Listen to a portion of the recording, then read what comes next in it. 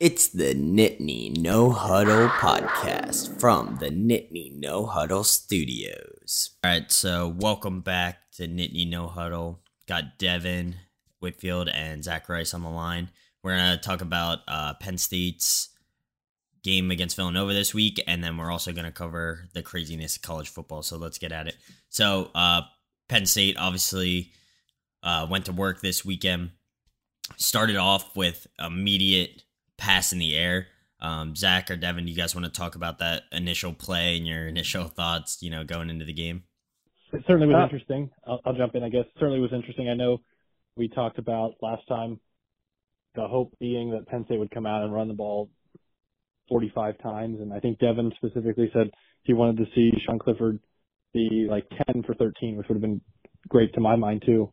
But Penn State came out throwing, and obviously that worked, but as we'll talk about further along here, whether or not we can throw on Villanova, I don't think really matters going forward.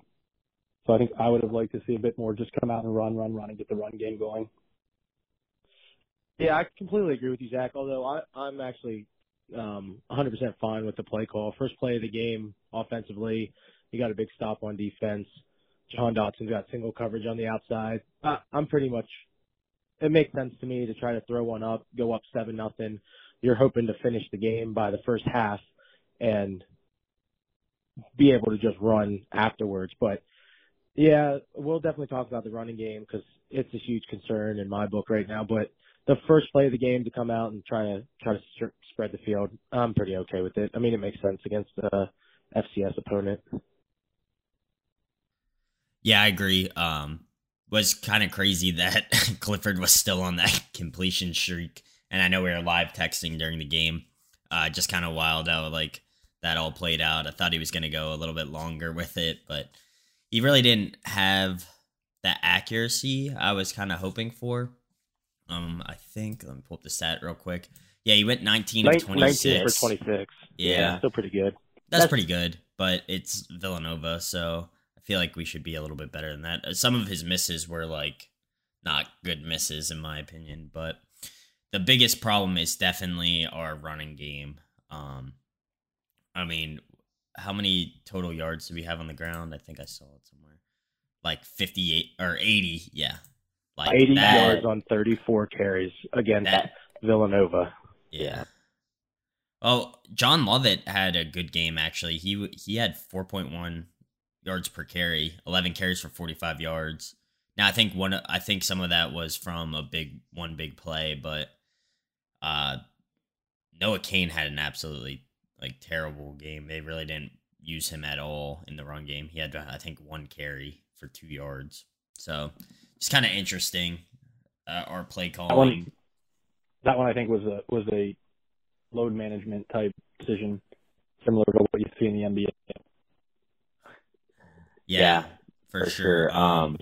Just the running game in general was just not very good. So I was kind of disappointed with that. But we came out firing, took a big lead. Trying to think what else. Oh, we were missing some field goals, which we really should be making.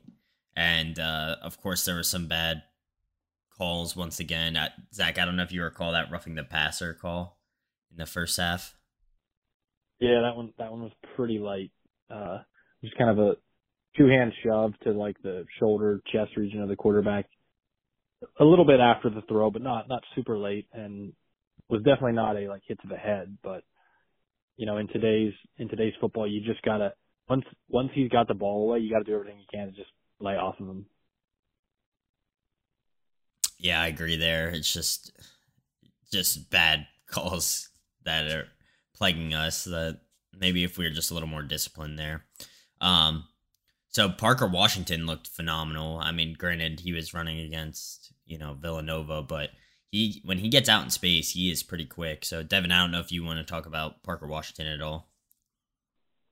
Yeah, Parker Washington's someone that I've been hoping for a while now would really break out. And you figure with a guy like Jahan Dotson, he's going to get the other team's best corner every time. He's going to have help over the top.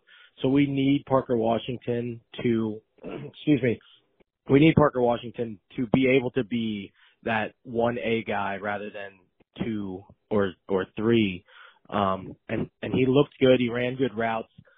I think he caught everything that was thrown to him. I didn't see any drops listed for him, but maybe I'm just forgetting one off the top of my head. But he's a guy that we need when we get into the heart of the Big Ten, especially if we're not going to be able to run the ball, which we couldn't against Villanova. So that gives me zero hope that we can run against an Ohio State or an Iowa. But to get Parker and Jahan both over 100 yards, first time since 2018 that 2 wide receivers had 100 yards in the same game. That's pretty cool, and gives me a lot of hope for him over the next few years wearing the blue and white. Yeah, I couldn't have been more happy with his production, and he has some electric speed. So I know we're kind of undersized at receiver, but sometimes having that speed can make all the difference, really break the game open. Now, one thing I want to talk about is we could not have been more spot on in our previous podcast about players on Villanova to watch. How impressed were you guys with Forrest Rhyne? I have his stat line as 8 tackles, 3 assisted tackles, and 1.5 sacks. I mean, I thought he played absolutely lights out. I don't know if either of you guys want to talk about that.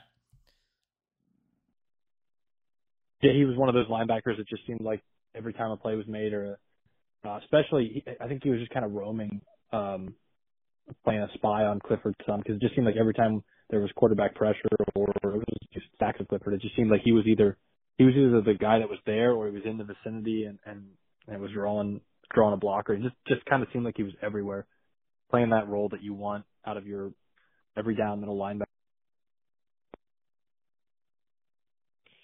Yeah, it was cool to hear Matt Millen. Obviously, love Matt Millen on the broadcast, and he kept calling out Forrest Rhyne because he was just everywhere. It seemed like every single play he had a part of it.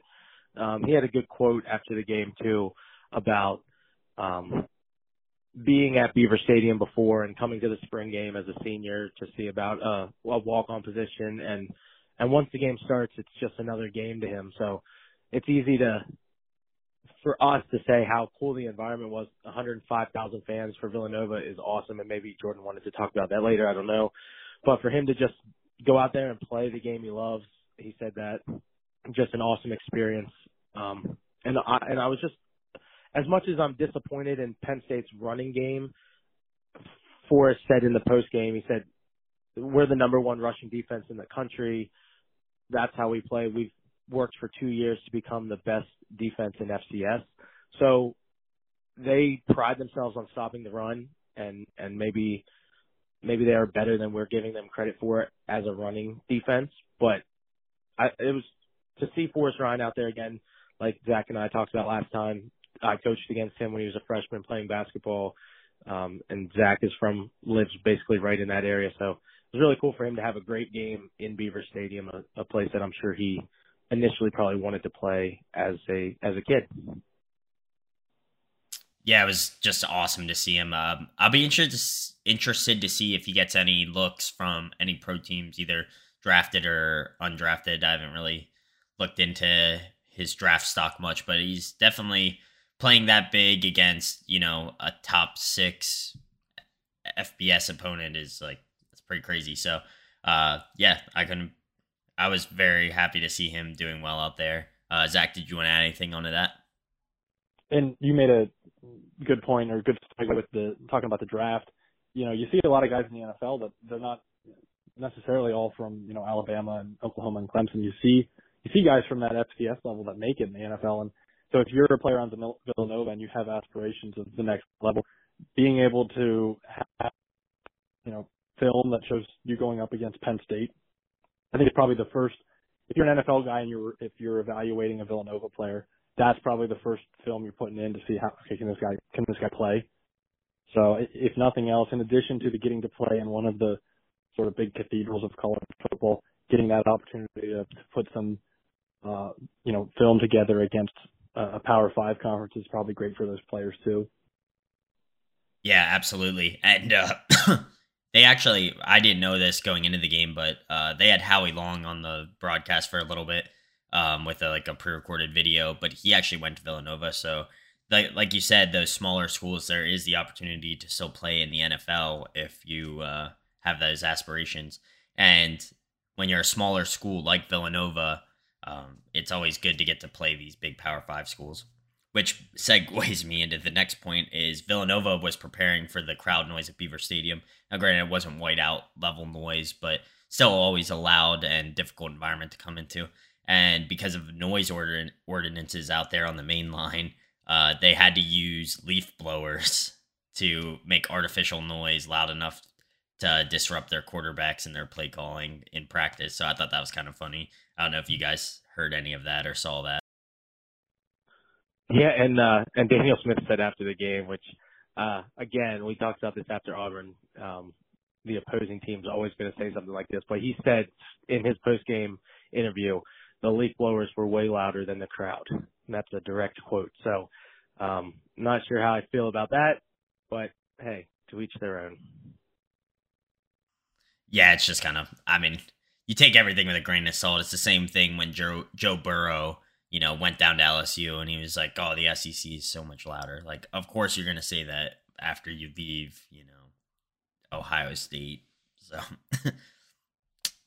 but other than that, dominated pretty much the whole first half and most into the third. And then we brought in our second team defense and it did not go very well. I don't know if, Deven, you want to talk about that, or Zach, you want to talk about that? Yeah, I mean, it was 38-3, a minute into the fourth quarter when Tyler Warren scored on another Wildcat touchdown run, which, again, great to see that. And then, like you said, we kind of started really putting in the second string into the third string guys at that point, and Nova scored 2 late touchdowns. So the score looks much closer than it really was.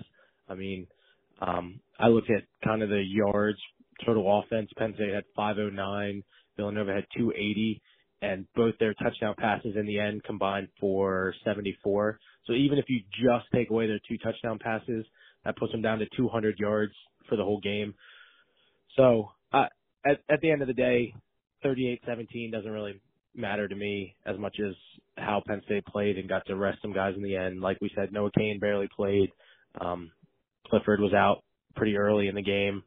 A lot of other guys. So that's the linemen were out pretty early. So that's more important to me than anything else. And so it's a win over an FCS school. So yeah, I would echo that the score isn't really all that important. I would note though that I think when you see these types of games, it's indicative of the gap between even a top. We'll see if Penn State really is a top 10 team, but even between the back end of the top 10 or top 15, top 25 teams. And the Alabamas and the Georgias, because when the Alabamas and the Georgias, or the Ohio States when they're really rolling, or Clemson with Trevor Lawrence or Deshaun Watson, when they play a team that they are significantly more talented than an FCS team or even a lower level team in their conference. Good example is Georgia yesterday. They beat Vanderbilt like 62-0, and they almost had more points than Vanderbilt had yards. And I think one of the things that doesn't get talked about is when Georgia goes up by 1 million on Vanderbilt and they put their third string in. Their third string is still a bunch of like 4- and 5-star recruited guys that are just kind of green or freshmen. And then they go in and they still continue to put the route on. And I think that's where you see a bit of a difference with Penn State. We put the backups in and, not to disparage the backups, but Villanova is able to move the ball on them. So I think it's one of those things where the depth, if you're Penn State, or really anybody who's not like the top 3 team in the country, not having, 3 levels of NFL players the way Alabama does shows up in some of these scores where, I think you could probably say the score was 38-3, I guess, when Penn State really took the foot off the gas. And, maybe if they keep the starters in for 4 quarters, it ends up being 49-10 or something. But is that really worth it in the grand scheme of things if somebody gets hurt? Probably not. Yeah, and Zach and Franklin said after the game too in his post-game quotes about how much respect he has for Ferrante and their program. So I think it's one of those things where Franklin has gotten some slack in the past for doing things against bad teams to run up the score, or I think at that time he called a timeout to ice the field goal kicker. But I think this game was one that he had a very specific plan of let's get up by 5 scores and then be done. And whatever happens after that doesn't really matter. So I don't know if that was his plan, but that's how it seemed like he talked after the game. And that's that's what we call in the podcast business a good segue, Devin, because do you know who the team was that Franklin called that late timeout against to ice the kicker? Georgia State. There you go. Which we're put all about a the segues. hurting on Auburn yesterday. How about what a crazy week in college football? Like I can't remember the last time I felt this sort of like uncertainty in the college football world. I'm thinking all the way back, maybe. Well, what was that crazy season? 2005 was that it, Zach? 2007, where just everybody's losing every week, and you have a 2-loss team, I think, playing in the national title, like just craziness. Winning the national. Yeah, winning the national title. So you've got teams like College that climbed as high as number 2 with Matt Ryan. You got South Florida, I think, got up to 2 or 3. Yeah, South Florida was wild year, and Rutgers was in the top 3 or 4 that year. And it was fun. As a Penn State was sort of down that year, so it wasn't super. It was just a great year as a college football fan, especially as a fan, like I said, if you're a Penn State fan that year, we kind of were out of it early. But just to see the chaos and just to see, LSU's getting beat. Alabama wasn't Alabama yet, but Florida loses. That might have been the year that Florida lost to Ole Miss, and Tim Tebow gave that crazy speech where he was like half crying after the game. You had, I think Ohio State lost. They lost to some random like Purdue or Illinois that year, so it was just pure chaos. And if you're a college football fan, it was so exciting. And I think that's what you saw yesterday.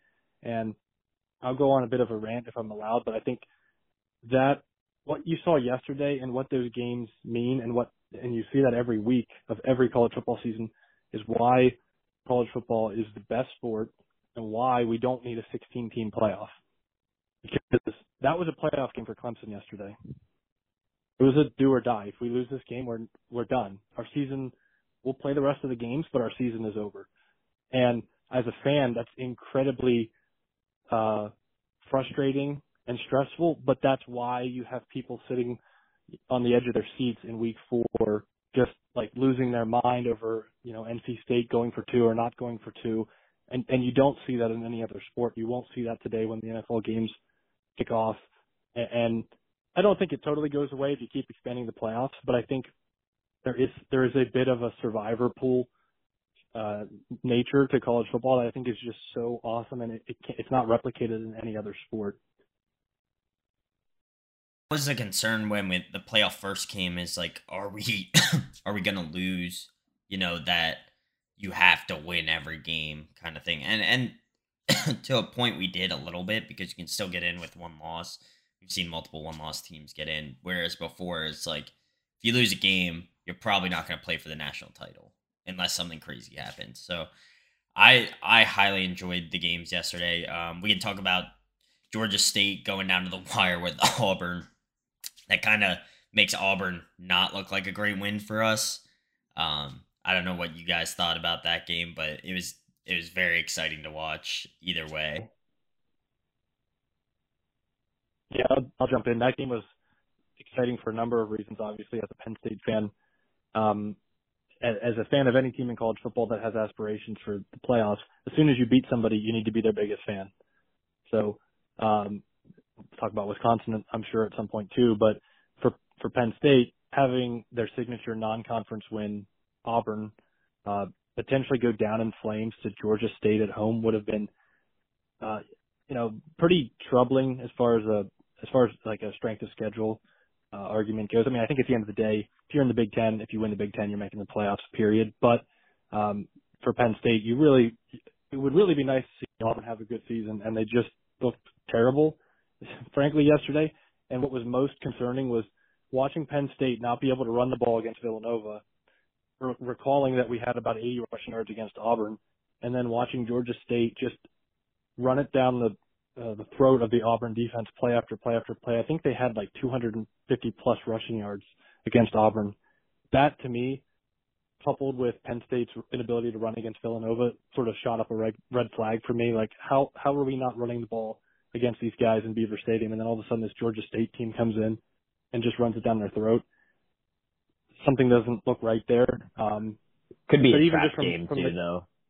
Yeah, and there's something to be said, and you see it in college a lot more than the NFL, because in the NFL every game matters sort of equally.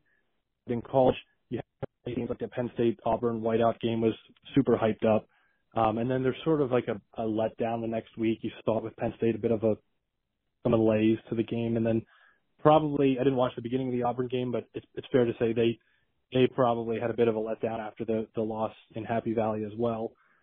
But again, getting back to the every week is life or death in college football argument. If you're Auburn, you had your fans sitting on the edge of their seats going from, we need to fire our first year coach in week 4 to, all right, we won, everything's okay. We can still pretty much get everywhere we want. We've got our whole West schedule in front of us. So, they probably were going from one end of the spectrum of fandom to the other in the span of like 20 minutes.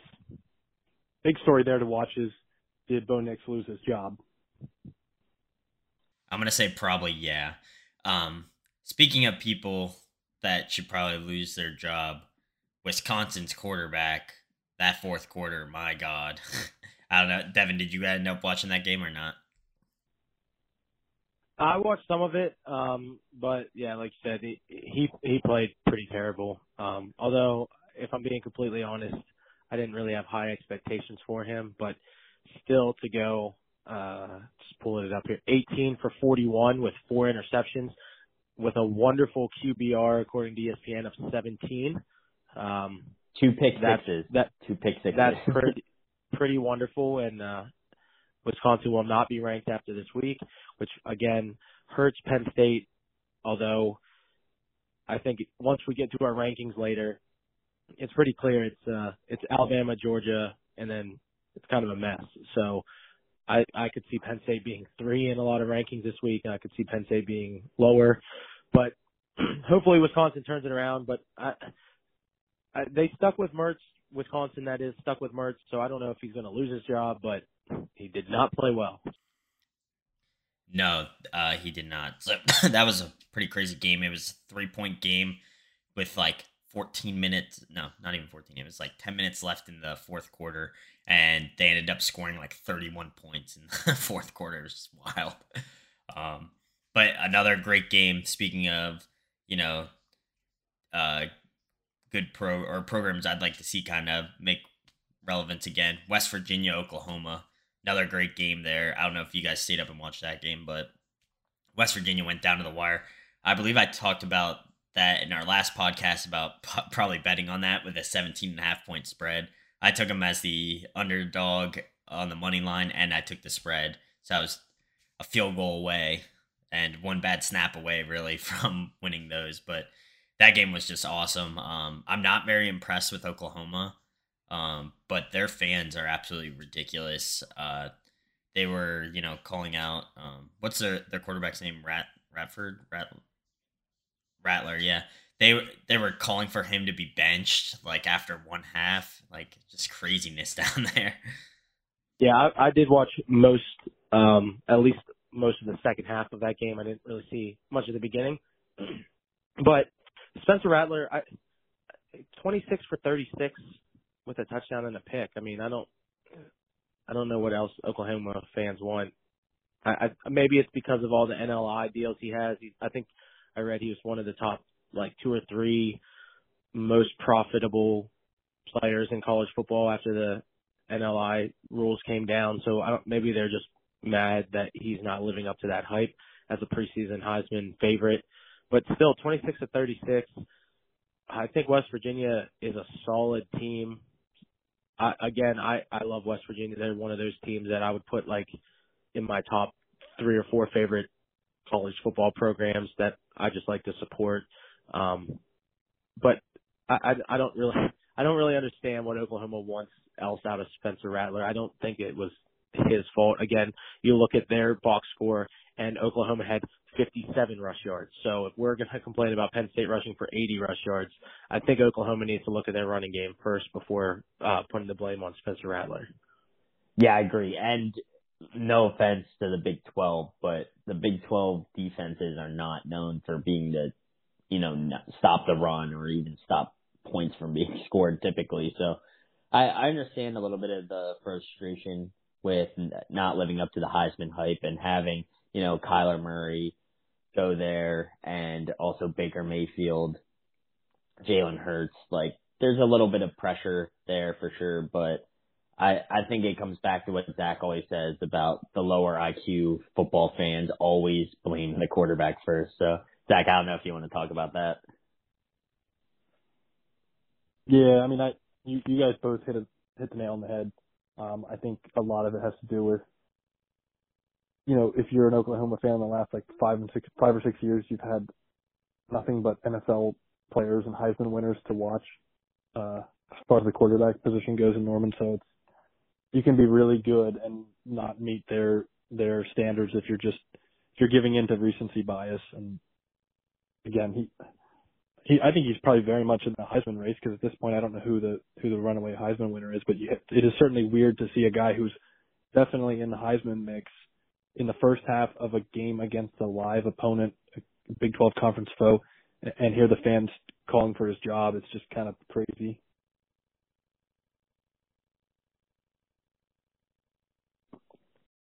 Agree. It's just, I won't say I've never been critical of a quarterback, but I know we were talking with Gabe last night when we were playing Xbox, and he was like, I would be embarrassed if I was an Oklahoma fan calling for the quarterback at halftime when you're in a tie game, and he has thrown one interception that was a deflection. Like, I really don't know what you want. I'd be calling for, Lincoln Riley's job before that for, not being able to run the ball at all, but just kind of a wild game. So speaking of other wild games, how about NC State? Now, Devin, I know you like NC State. You guys went down there for basketball camp before, so you want to talk about that game at all?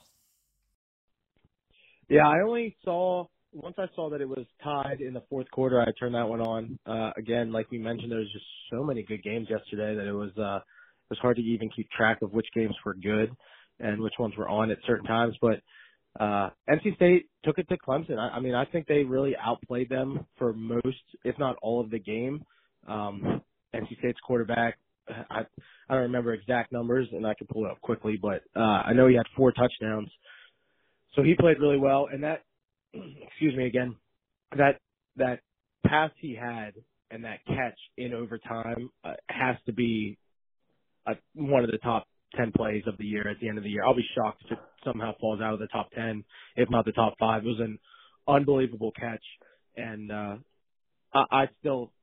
Clemson's still going to win the ACC. I mean, if they don't, I'll be shocked, but it pretty much eliminates the ACC from the playoffs, which is good because the ACC sucks. So, yeah, I agree. And now we can get 3 SEC teams in there, so that would be awesome.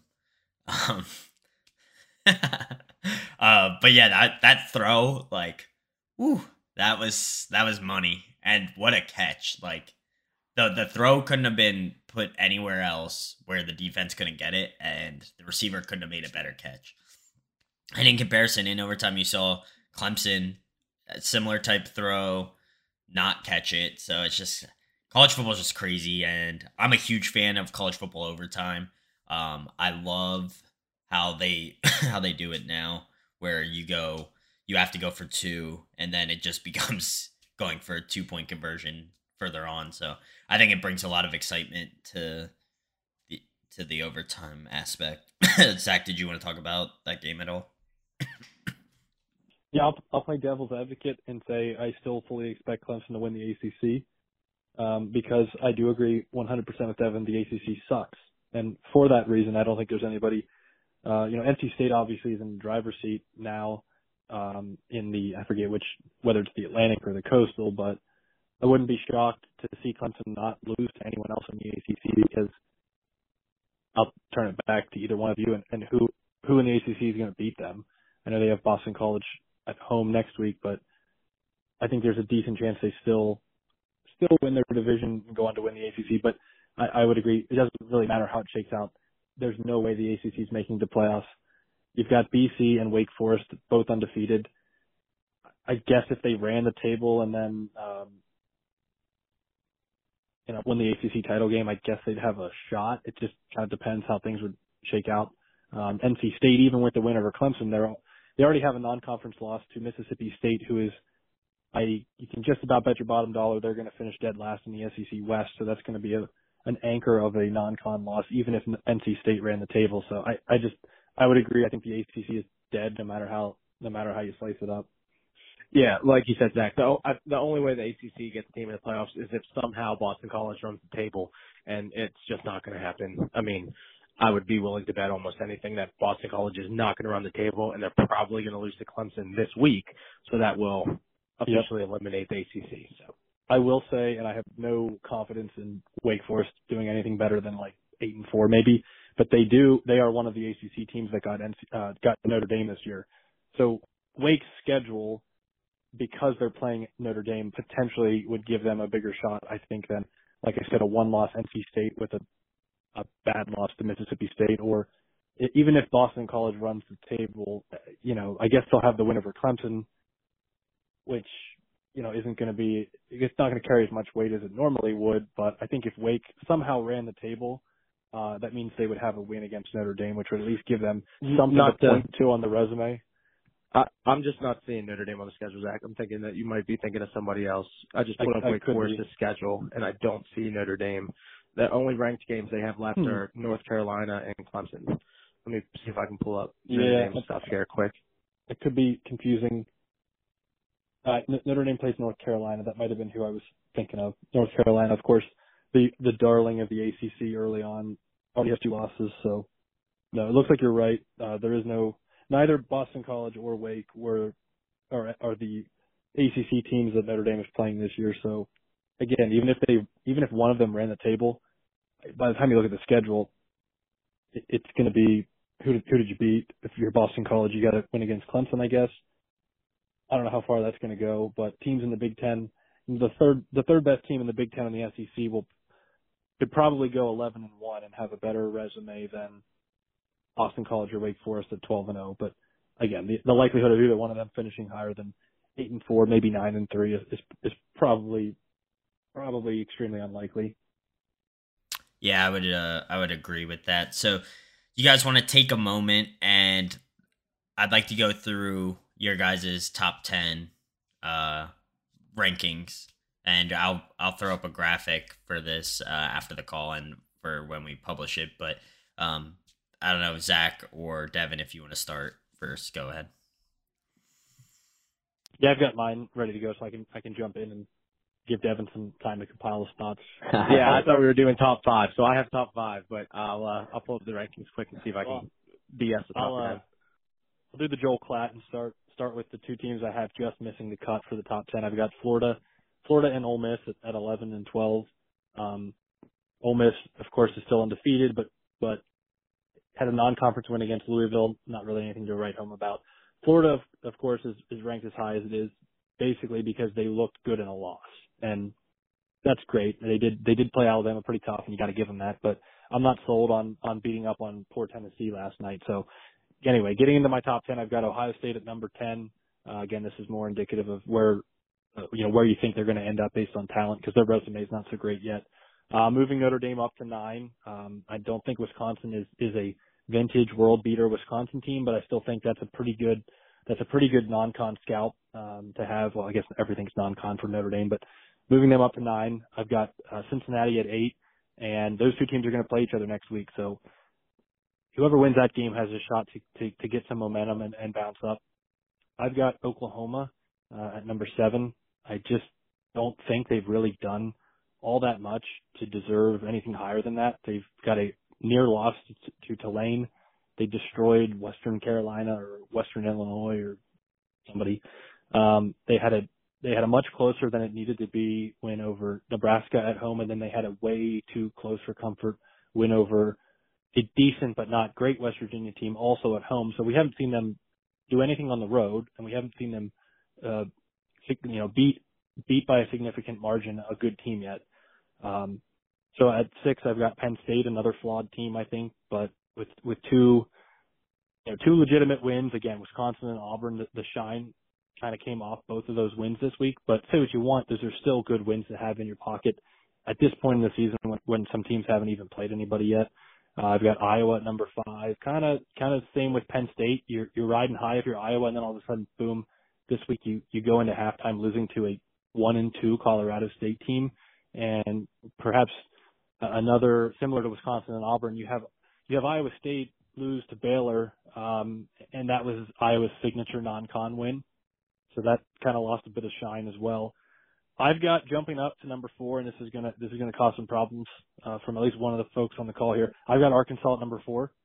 I think again this early in the season, I try to make these rankings based on what have you actually done, not what's your name brand. What does your resume look like? Arkansas has a neutral site win over Texas A&M. I don't think Texas A&M is a top 5 or 10 team this year, but they are a live team with quality talent. And then they've got a home win, a home spanking of Texas. Again, I don't think Texas is a top 5 team or a top 10 team, but as you saw yesterday, Texas beat Texas Tech 70-35. So they're definitely at least a good team. So two wins. I guess Arkansas at this point, you could just call them the Texas State champions, I guess, with the wins over A&M and the Longhorns. And then the top 3 is probably pretty settled amongst most pundits at this point. I've got Oregon at number 3 with the huge win over Ohio State. Took care of business against Arizona last night. I've got Georgia at number 2 with the absolute demolition of Vanderbilt yesterday. And then, of course, Bama at number 1. That's my top 10. So mine is pretty similar to Zach's. Like I said, I had already planned out my top 5. Wasn't sure the top 10, so I just pulled up last week's ranking, and it looks like the coaches poll just dropped as we're recording this, so that helped me a little bit too. I have Notre Dame at number 11, just on the outside looking in. Number 10, Ohio State, again, a loss to Oregon, who we have in the top 3. So they're at number 10. Number 9, Florida. Number 8, Cincinnati. Number 7, Oklahoma. Number 6, Iowa. Number 5, Penn State.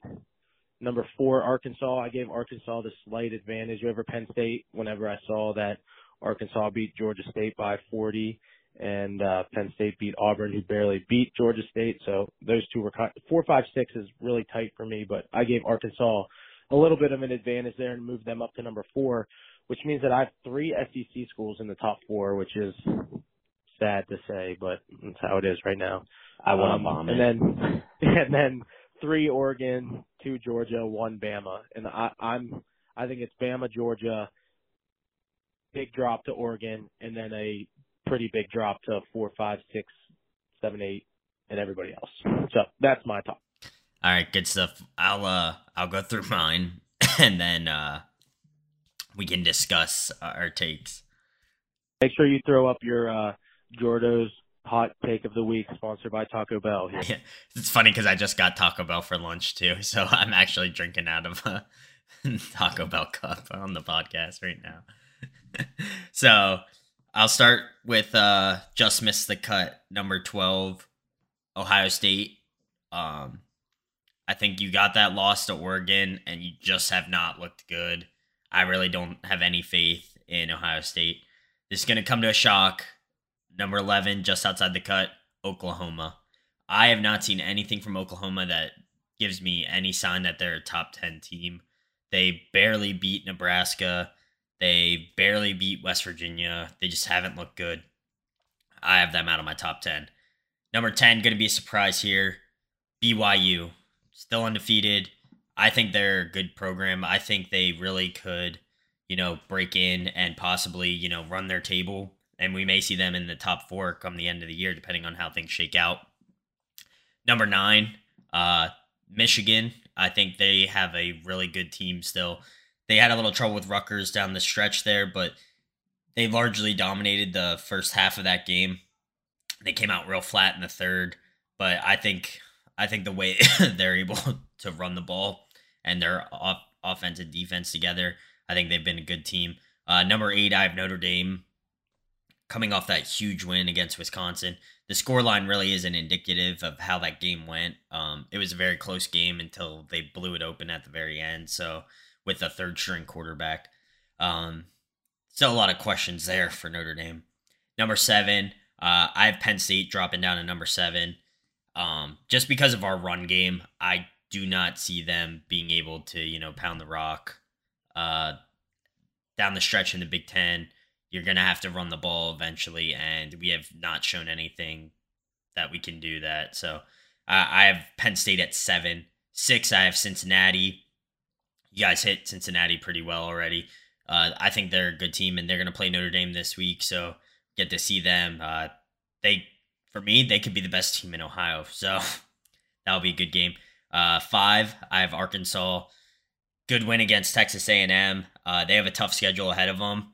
They already beat Texas, so they're just rolling right now. We'll see how they finish. 4, I have Iowa. Took care of business. Iowa's a good team.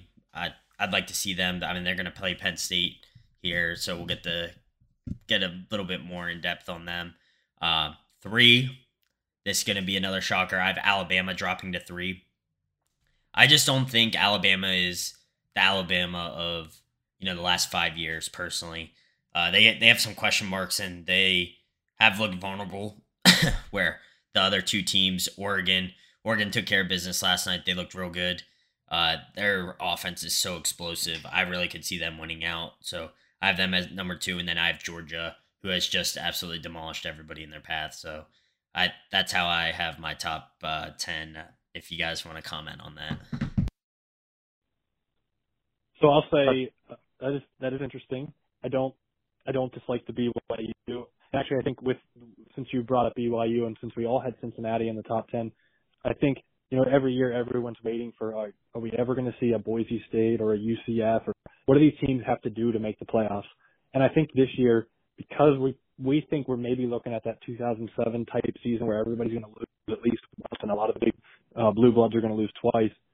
This could be the year, and I would say Cincinnati and BYU have been fortunate enough to schedule better than UCF or Boise was ever able to.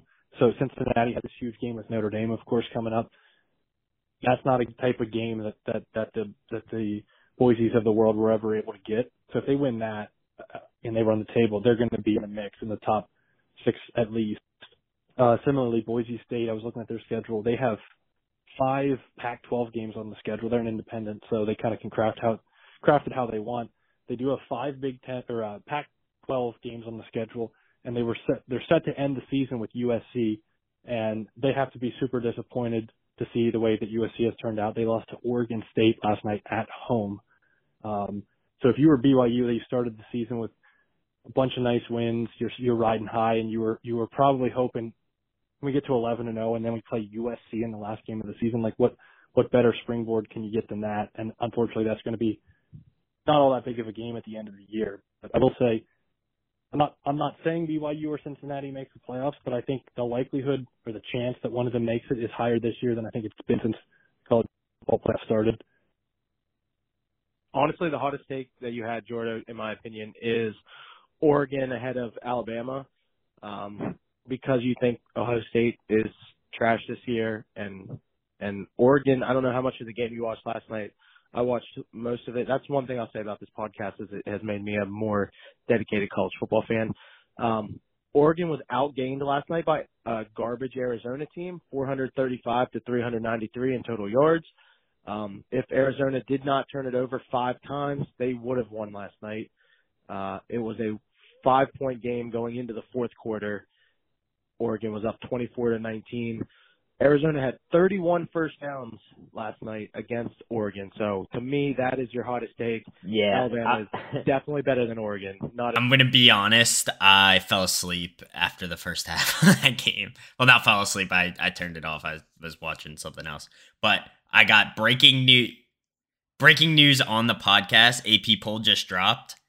1 Alabama, 2 Georgia, 3 Oregon, 4 the Pennsylvania State University, 5 Iowa, 6 Oklahoma, 7 Cincinnati, 8 Arkansas, 9 Notre Dame, 10 Florida, 11 Ohio State, 12 Ole Miss, 13 BYU, 14 Michigan, 15 Texas A&M, 16 Coastal Carolina, which I think they have that Dr. Pepper kid there, so they're one to watch. 17 Michigan State, 18 Fresno, 19 undefeated Oklahoma State, 20 UCLA, 21 Baylor. Somehow Auburn is still ranked 22nd. And NC State is 23rd, and Wake Forest 24th, and Clemson 25. What do you guys think about that? That's wild to me. I mean, yeah, I know they're 2-2 in trash, but just I would not have expected to see Clemson at 25 through 4 weeks in the season. It's just crazy to me.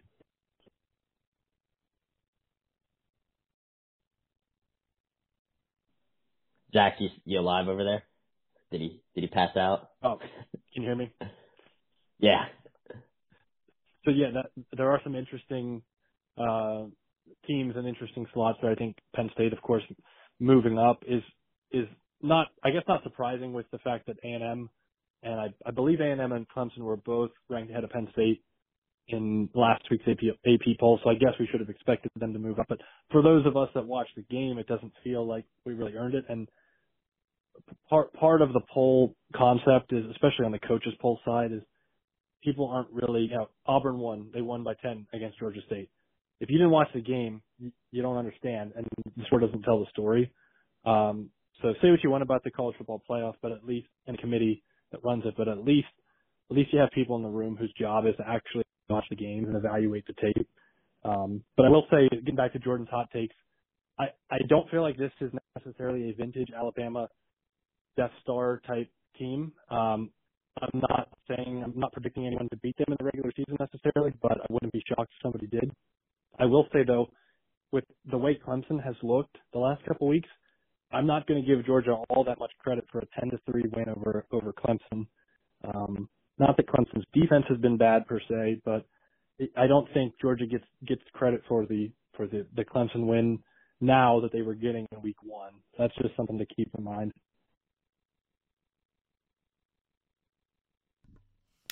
Yeah, I agree. It's been a wild year already. I'm honestly surprised that we are in the top 4. I didn't think we did anything to bolster ourselves. I mean, we took care of business against an FCS school.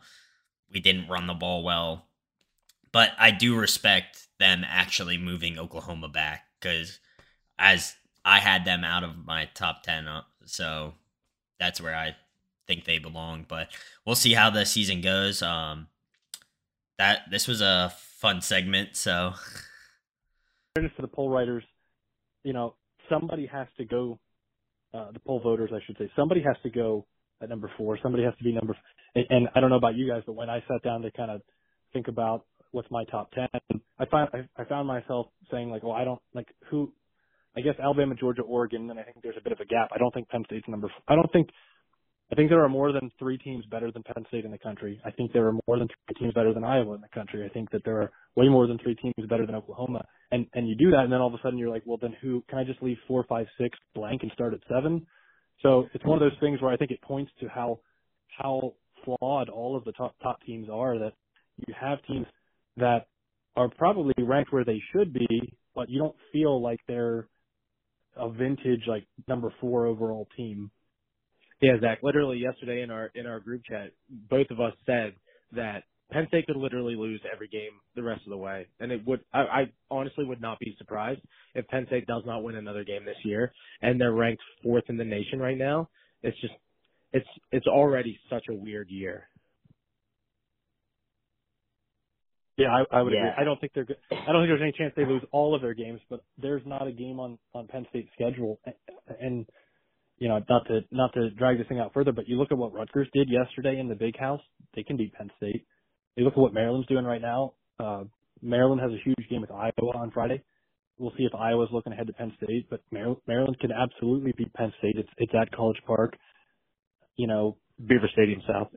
Yeah, and you've got obviously Ohio State and Michigan. Those are never going to be easy wins. You've got Sparty away, who's clearly a much better team than we thought at the beginning of the year. You've got Indiana next week, who I think they're not going to sneak up on us like they did last year, but they're certainly a quality.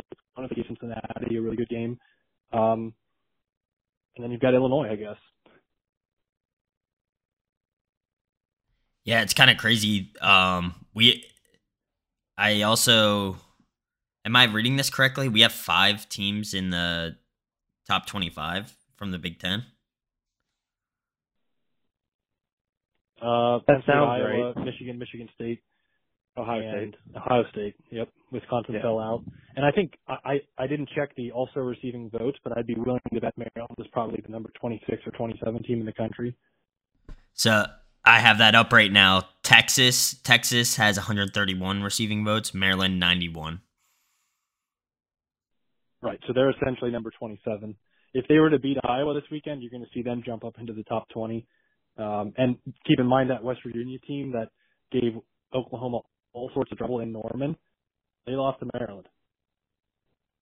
Yeah, I was just about to say the same. Yeah, we could very possibly, if Maryland beats Iowa this week, we could very easily see Maryland in the top 10 with that resume, in my opinion. That's a little too high, but maybe in the teens, somewhere in the teens. But yeah, that would be a huge win. And they do have Iowa at home, and it's a Friday night, sort of a weird game. I think if Iowa doesn't show up ready to play, Maryland could give them some fits, and they're constructed in a way like they've got all kinds of talent at the skill positions, which is going to come in. They're probably going to try to pound the ball, slow the game down, and Maryland is going to try to get the ball in the perimeter to their best players, and it'll be one of those fascinating games to watch just from a strategy perspective. 2 teams trying to do wildly different things with when they have the ball. Yeah, I agree. And not to, drag this out any longer, but one team from the Big 12 that I think really showed up, Baylor Bears. I'd keep an eye on them. They have looked really good. They're 4-0. They're currently 21st. I think they have a good chance of going deep, especially with the Big 12. I feel is not as good as it used to be. What else was I going to say? Oh, somehow Auburn moved up one space in the polls, even though they barely beat Georgia State. That's very comical in my opinion, but drop Clemson that far for now being 2-2, and you drop Wisconsin out. Wisconsin was ahead of them, and they're now out. Iowa State was ahead of them, and they're out. So, which is like, that's why is Clemson up there in the top 25 still if Wisconsin gets dropped out for losing to the number 4 team in the country and the number, what's Notre Dame, 9? Like, those are both equal better than losing to number 2 and unranked, but that's just my opinion. I think the Auburn ranking is indicative of every week, but especially a week like yesterday or a day like yesterday, just winning and moving on. It's not going to taste good. It's not going to look good. You're not happy if you're an Auburn fan. You're maybe not thrilled if you're a Penn State fan, but you saw all these other teams getting knocked off. Just win, move on. Next week you can play better. It's just one of those. That's why I said earlier it feels like a survivor pool where you just got to win and move on to next week and then figure things out and play better. Yeah, I agree. Win at all costs. So last thing we'll do here, hypothetically, if the season ended today, the playoffs would be Alabama versus Penn State and Georgia versus Oregon. And I honestly think we could run with Alabama. I haven't seen them be nope. the Alabama. Nope. I think 30-point underdogs. We'd be 30-point underdogs. No way we would be. No way. By Vegas, absolutely. But yeah, well, Vegas doesn't know shit. So I'm just saying, I think our defense, I agree we would struggle with the running game, but I think our defense could contain Alabama. Their offense has not looked stellar, in my opinion. That's all I'm saying. I want to see Alabama play a few more real games. They looked good enough at Florida. They definitely didn't look like world beaters. Of course, it's a road game in a tough environment, so it's a little unfair to say, oh, Alabama looks terrible. They only beat Florida by 2 in the Swamp. But I think let's get a couple SEC West games under our belt, see what Alabama looks like. I think they play Ole Miss next week. That could be a pretty telling game. If they come out and spank Ole Miss, that's going to be a sign maybe that it's going to be the same old in the SEC West. That's an interesting one to watch too. just with the Lane Kiffin, Nick Saban connection. But I would be on Devin's side, getting back to the original point. I think Penn State would be at least 17-point underdogs probably, and I think our inability to run the ball would mean just Clifford would be getting hounded on every play because we'd have to just drop back and pass. And I think the defense would keep us somewhat respectable, but I don't think from what I've seen so far, we're ready to beat Alabama. Jordan. Okay. I mean, I respectfully disagree. But the real question is, in that Ole Miss Alabama game next week, which sideline is Saban's daughter sitting on? Wow. Okay.